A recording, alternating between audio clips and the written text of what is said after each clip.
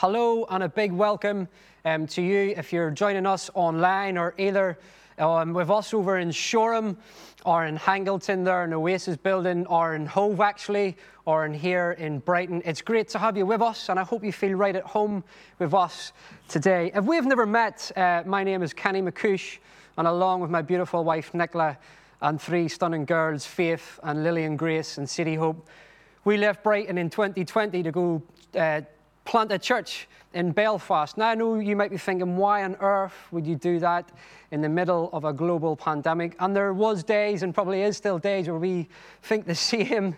But God, in all of his goodness and faithfulness, has carried us through and still is carrying us through there and has grown a great team around us. A team that love Jesus, a team that want to see his kingdom come to Belfast. And with all that being said, I just want to take this opportunity just to thank you. Thank you for all your prayers and support. Thank you for your letters. Thank you for your texts and emails. Thank you for your in-person visits. Thank you for your financial giving. But above all, I just want to thank you for standing shoulder to shoulder with us in prayer and praying that we see his kingdom come to Belfast and to set captives free and to see chains and sin fall off of people and run free in Christ. And I just want to thank you so much for your support. It's so good to be here with you this morning and such a privilege to open God's words together. And if you've been following Emmanuel Brighton over August, and especially the last 3 weeks, you've been seeing we're doing a series of I Could Tell You One Thing. And it's my joy to come this morning and wrap that up. And that is my type of preach. If I could tell you one thing, and that's really good for me for two reasons. Number one, I don't know that much. And number two, well, I don't really say that much. So I think you're in for a good day, and I'm in a good position today as well. As I've been thinking and praying over the last few weeks and just asking God, what should my one thing to tell Brighton, what should it be about? And I thought, well, surely it would have to be about church planting. And then I thought, well, I could probably give you more tips on how not to church plant. And if you want to hear more about that, Emma Dawson is going to collaborate and collect all our stories and mistakes as she sits and laughs at them and cries with them and celebrates with them. We're going to write a little book of An Idiot's Guide, How to Church Plant. So keep your eyes peeled out for that one. So if you're here this morning and you're looking sweet church strategies or the best way to church plant, I'm not your guy. But there is one thing that I want to tell you this morning that has seen me through the last 2 years of church planting, that has grounded me and took a hold of me, and it's off the back of an old preach that I've listened to. And it's this. It's the significance of being in the presence of a holy, holy, holy God. Now, I love being in the presence of some mighty people. In fact, when we used to live here, I used to go doing a bit of jogging down in Brighton, and I'd phone my mate Tyson, and we'd do a bit of jogging down in the seafront, a wee bit of shadow boxing. And if you knew my mate, his name's Tyson Fury, and he's a two-time heavyweight world champion. And to say we got a bit of attention when we jogged down there is an understatement. And then if I was, a little bit done with Tyson and fancied a quick chat about football, I would phone my mate Paul, and that's Paul Gascoigne, a.k.a. Gaza. If you don't know him, he was a professional footballer for Tottenham and Newcastle and Rangers, and an iconic player for England, especially in the 1990 World Cup and the 96 Euro final. So if I wanted a quick chat about football, I'd give Gaza a call and we'd go for a cuppa and chat about those things. And that's where I wanted to leave that and make you think that they were good mates of mine. But the reality is, embarrassingly for me, is when I seen these guys on the street, I ran to them just to get a picture and to be in their presence. Especially with Tyson. We were down on the seafront and driving along, and Tyson's ran past, and I stopped the car, which we were going in the opposite direction, abandoned the car, which had all my family in it, darted across the road just to get a picture and to be in his presence. That was pretty awesome. But it's nothing compared to being in the presence of a holy, holy, holy God. And that's what I want to take some time to look at this morning. I'm just going to, if you have your Bible with you, if you'd love to open it up at Isaiah 6, and we're going to play that now for you. In the year that King Uzziah died, I saw the Lord sitting upon a throne, high and lifted up, and the train of his robe filled the temple. Above him stood the seraphim. Each had 6 wings. With 2 he covered his face, with 2 he covered his feet, and with 2 he flew. And one called to another and said, Holy, holy, holy is the Lord of hosts. The whole earth is full of his glory. And the foundations of the threshold shook at the voice of him who called, and the house was filled with smoke.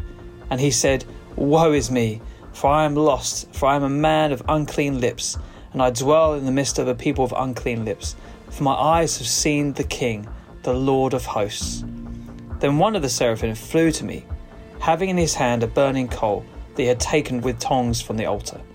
And he touched my mouth and said, Behold, this has touched your lips. Your guilt is taken away, and your sin is atoned for. And I heard the voice of the Lord saying, Whom shall I send, and who will go for us? Then I said, Here am I, send me. And he said, Go and say to this people, Keep on hearing, but do not understand. Keep on seeing, but do not perceive. Make the heart of this people dull, and their ears heavy, and blind their eyes, lest they see with their eyes and hear with their ears, and understand with their hearts, and turn and be healed. Then I said, How long, O Lord? And he said, Until cities lie waste without inhabitant, and houses without people, and the land is a desolate waste, and the Lord removes people far away, and the forsaken places are many in the midst of the land. And though 1/10 remain in it, it will be burned again, like a terebinth or an oak, whose stump remains when it is felled. The holy seed is its stump. Let me pray before we look at this text. Father God, I thank you that we can come in to your presence because of the work of the cross, because of what you've done for us, King Jesus. Thank you that we can come in to your presence this morning, God, by your Holy Spirit. Thank you that you're here by your Spirit. And I ask, Holy Spirit, will you illuminate God's word to us this morning, that it would have a dramatic effect on how we see God, a dramatic effect of how we live our lives. Amen. So right off the bat of this chapter, Isaiah tells us that it was the year that King Uzziah died. And what a way to start a chapter, you might be thinking. And you might be asking, well, why is that important? Well, it's very important if your name's Uzziah, because you're dead. But for Isaiah and that nation, this was a huge deal. In fact, it was a huge time of mourning. And it was in the year of 740 BC, and Uzziah became king at the grand old age of 16, which blows my mind. I can't imagine me being a king at 16. God love that nation if that was the case. And he ruled for 52 years, and he was one of the top 5 kings that Judea had. And as long as Uzziah was on the throne, it was a time of peace in the Cold War between Israel and the surrounding areas. It was a time of great prosperity. The people were A-OK as long as King Uzziah was on the throne. And he had led Israel into many victorious battles, and it says in the Bible that he sought after God and done right in the sight of the Lord. I would say, as resumes goes for kings, that's a pretty good resume. But the Bible tells us that he messed up in the end of his life, though, and God struck him down with leprosy, and he died alone in the wilderness. But that's a story for another day. But I reckon the main principle there is don't mess with God. And the chapter before that was chapter 5, where Isaiah paints us the picture that the nation was in a severe spiritual and moral crisis. Isaiah in chapter 5 tells us that a nation was so corrupt, and everything and everyone was in chaos, and the nation was falling apart. Isaiah tells us the shocking injustice that was happening, that the leaders of that country were drunk and at parties while the nation was suffering, that the leaders were taking bribes instead of taking care of that nation. and that the rich were getting richer by buying all the land and the housing for their own benefits, and the poorer were getting poorer. And I don't know about you, but it must have been hard and confusing living in a time like that, right? Could you imagine? It must be hard wondering and just searching, where's the truth? Like, where is justice? Where do I find my hope and strength for the future? Who's in charge around here? And we pick up on this chapter where there's just great despair and great searching was in the air. And man, did Isaiah have great reasons to be full of discouragement and despair at the beginning of this chapter. But look at what happens next. Isaiah is surrounded by earthly wreckage and mess, was left wondering what's next and where's the hope. And then God, full of mercy and compassion, steps in. God steps in and gives Isaiah a vision that would completely change Isaiah's life, a vision that would reveal God's great rescue plan for both Isaiah and for humanity. And it was this: I saw the Lord sitting on a throne high and lifted up. Isaiah, full of looking around and seeing that the earthly throne was empty and the nation was in uproar, and God steps in and says, hey, Isaiah, that's not a throne you need to be worrying about. Right now, this is the throne that you need to be worrying about, and I can tell you it's occupied, and it always was and always will be. God was sitting on his throne, high and lifted up. God says, don't worry, Isaiah. I'm still on the throne. God is infinitely powerful, but yet immensely personal. Where was the Lord? In all of this despair, the Lord was sitting on his throne, high and lifted up above all earthly thrones. God was still enthroned in heaven and was still in charge of his creation. And church, God is still on his throne. You might be like Isaiah this morning and full of despair and wonderings what's next, and full of questions of what ifs, and God in all his majesty and power wants to remind us that he's still on his throne, ruling and reigning over all things. Infinitely powerful, but yet immensely personal. And that's definitely been Nick and I's experience over the last 2 years of church planting. In times of despair, moments of feeling like, what on earth are we doing here? Moments of just feeling complete loneliness. Times of doubt. Times of feeling hurt and let down by our loved ones and closest, and times of feeling like we've let them down. Times of seeing people leave church. Times of seeing local churches close their door. Times where it looks like evil is prevailing. Times where we lost sight of God. But God, full of his mercy and compassion, would come alongside us by his Spirit and take a firm hold of us and remind us, take heart. I'm still on my throne, ruling and reigning over all things. I am with you. And we know that through all things, God works for the good of those who love him and who have been called according to his purpose. So stand firm, church. Emmanuel Brighton, stand firm. Trust and obey. So of Isaiah being comforted that God is still in charge, let's look at where the text goes next. I love this. And the seraphim was standing above him. Each one had 6 wings. With 2 they covered their face, and with 2 they covered their feet, and with 2 he flew. And you see, our Creator God, who designed and made every creature, made them suitable for its habitat. Have you ever stood down on the seafront and looked around and looked at his creation and looked how beautiful it is, and then look at the creatures of that creation and know that they were built for their habitat? If we look at the sea, and if you're into a bit of snorkeling or a bit of deep sea diving, and you go under there and you see the beauty of it and the array of different fishes and the different colors and the way they move, and if you stay there long enough, you soon find out you're not built for that habitat. If you're like me and fish just freak you out, and if they touch me, I'm out of that water as soon as I got in it, and it makes me realize I'm not built for that habitat. Or if you've ever stood down at the pier around February, and it's the time where all the starlings come out and they all fly in unison and they do this just beautiful, magical thing in the air. And you realize, wow, they're built for their habitat. And then you quickly look around and you see people tucking into their ice cream and fish and chips and their beverages of choice, and you soon realize they're built for their habitat.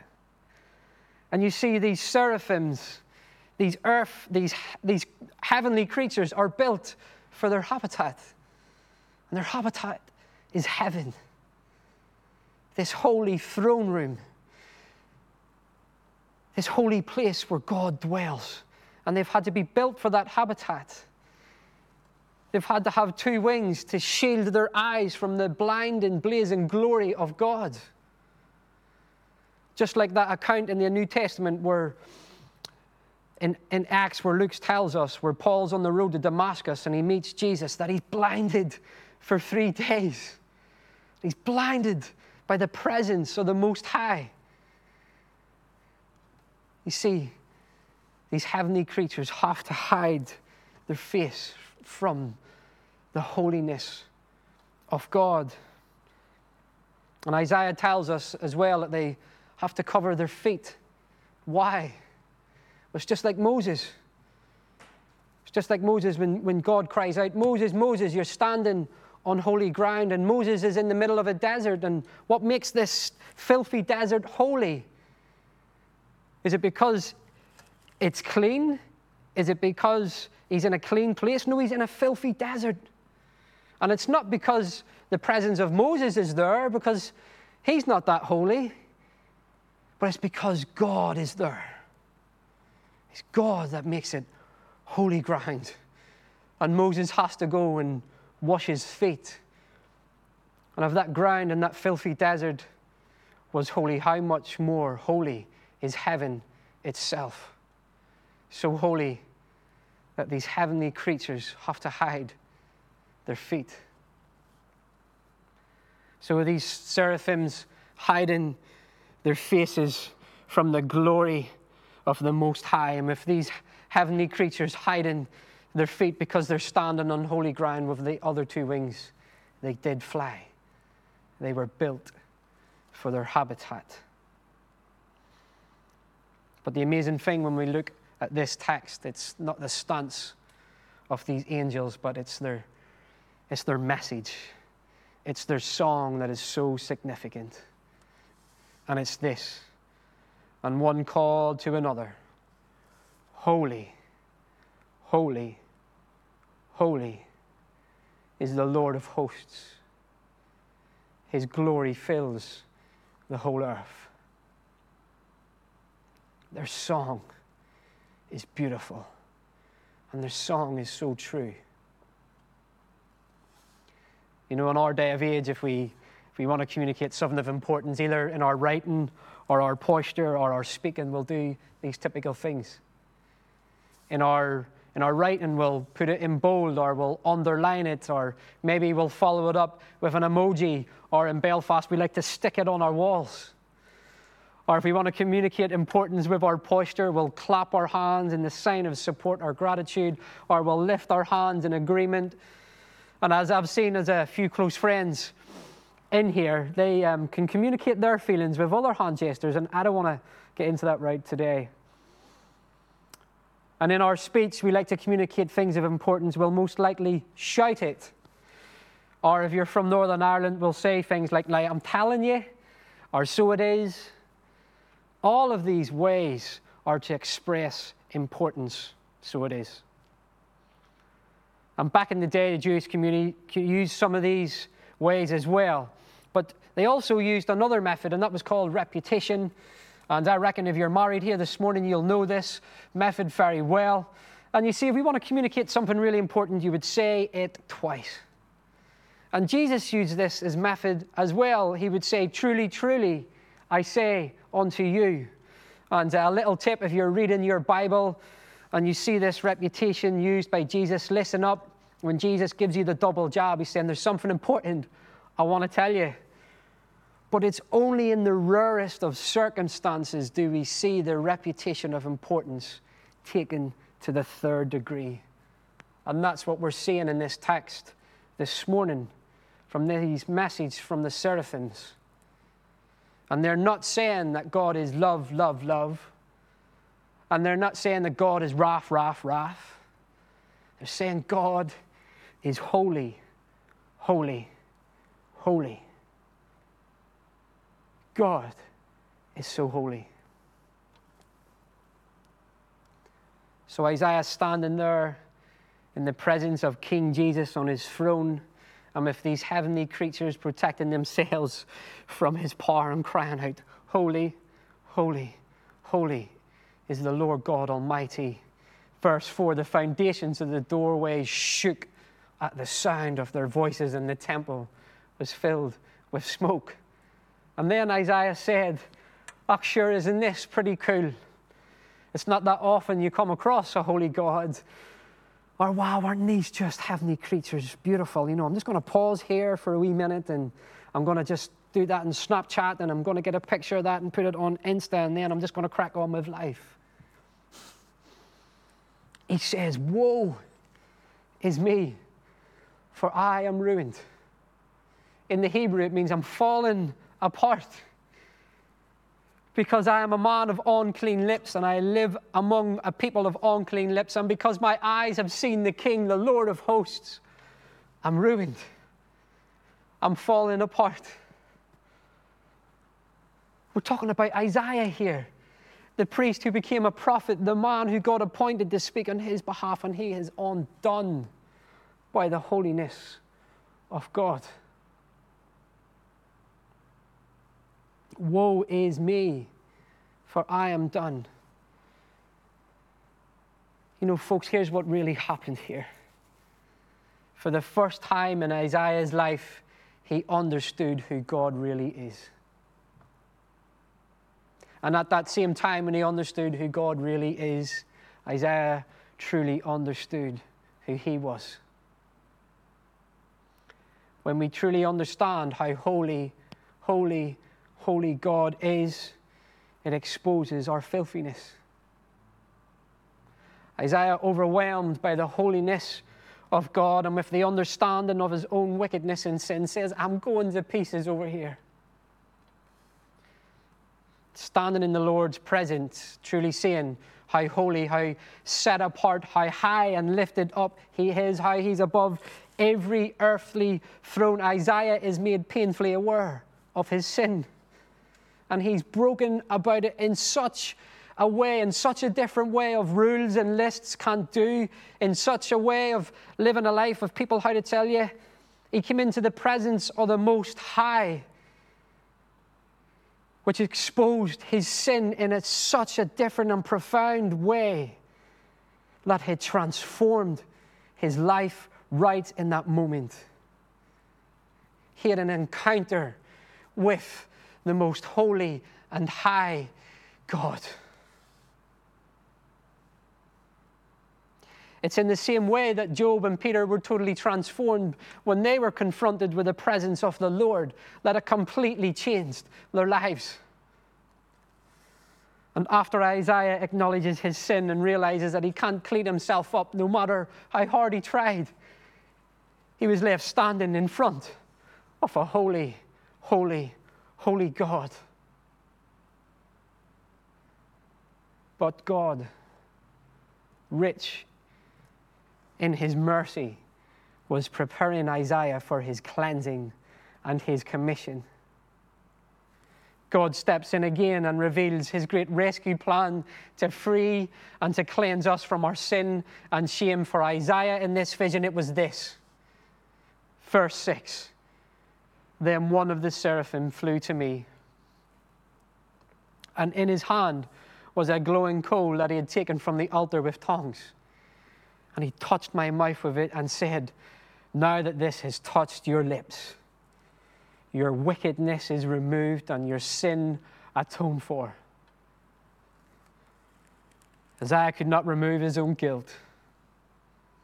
Isaiah could not remove his own sin either with works or good deeds, but only by the atonement that is made possible by the altar, the place of sacrifice. And the purification is specially applied to the point where Isaiah had said where his sin was. It was his mouth, his lips. And making Isaiah acceptable and blameless in front of a holy, holy God. It comes and touches him and purifies him and cleanses him so he can stand in front of this holy, holy God, blameless and free. Ultimately, God shows us in this passage the altar that was to come. The place of sacrifice where every bit of wickedness and sin and the wrath of God was placed upon and atoned for. The altar where your sin and my sin, past, present, and future, was finally dealt with. God shows us the cross of Calvary, where Jesus, the perfect, blameless Son of God, hung and died. He paid the sinner's death to pay a price and a ransom for you and for me, that we can enter into this holy, holy, holy place. It reveals King Jesus stepping down from his throne to enter this sin-sick world, to live the perfect life that we can't do by the laying down of his life, by hanging on a cross and crying out, "It is finished." It is finished. It is dealt with.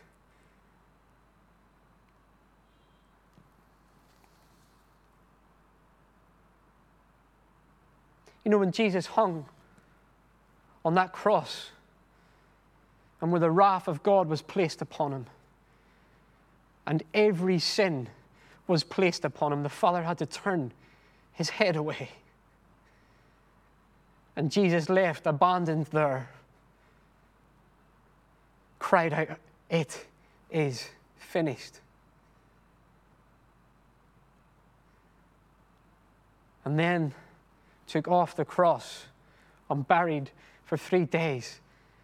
And then rose victorious, conquering over death and over sin, and now sits at the right hand of the Father, interceding for you and for me, so we can enter into this holy, holy, holy place if we put our trust in him. Jesus made a way for you and for me into this holy, holy place.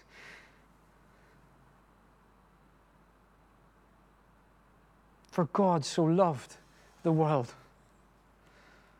For God so loved you sitting watching this, either online or at Shoreham or in Oasis or Hangleton or in Hove or here. God loved you and me so much that he sent his Son, that if we believe in him, we will not perish but have eternal life. For God did not send his Son into the world to condemn it, but to save the world through him and to set us free. What good news! What good news!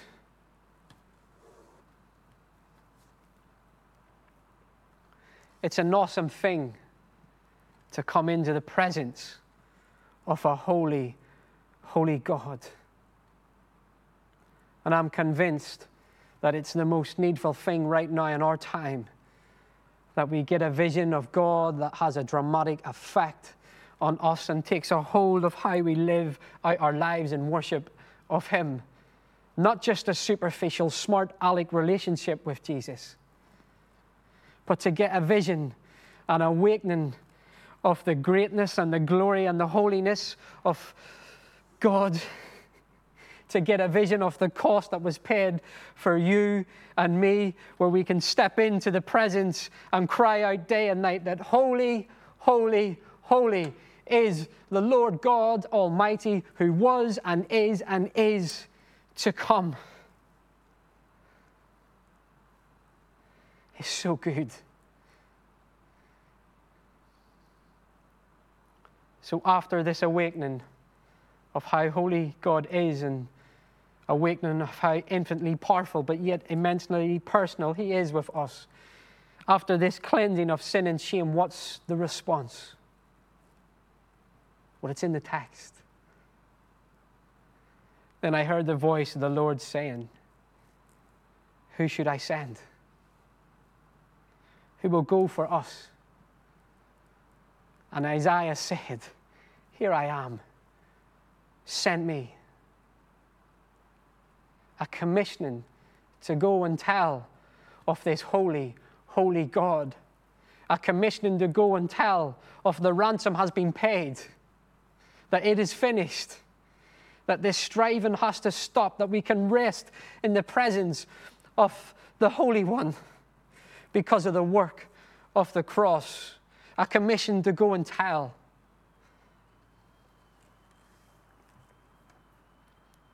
I have faith by looking at this text and this message, that when we go and plant churches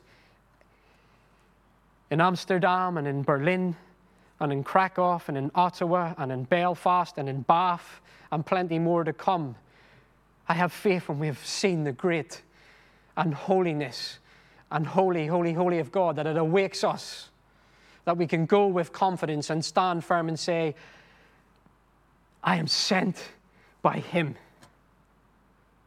This commissioning to go and tell of His good news.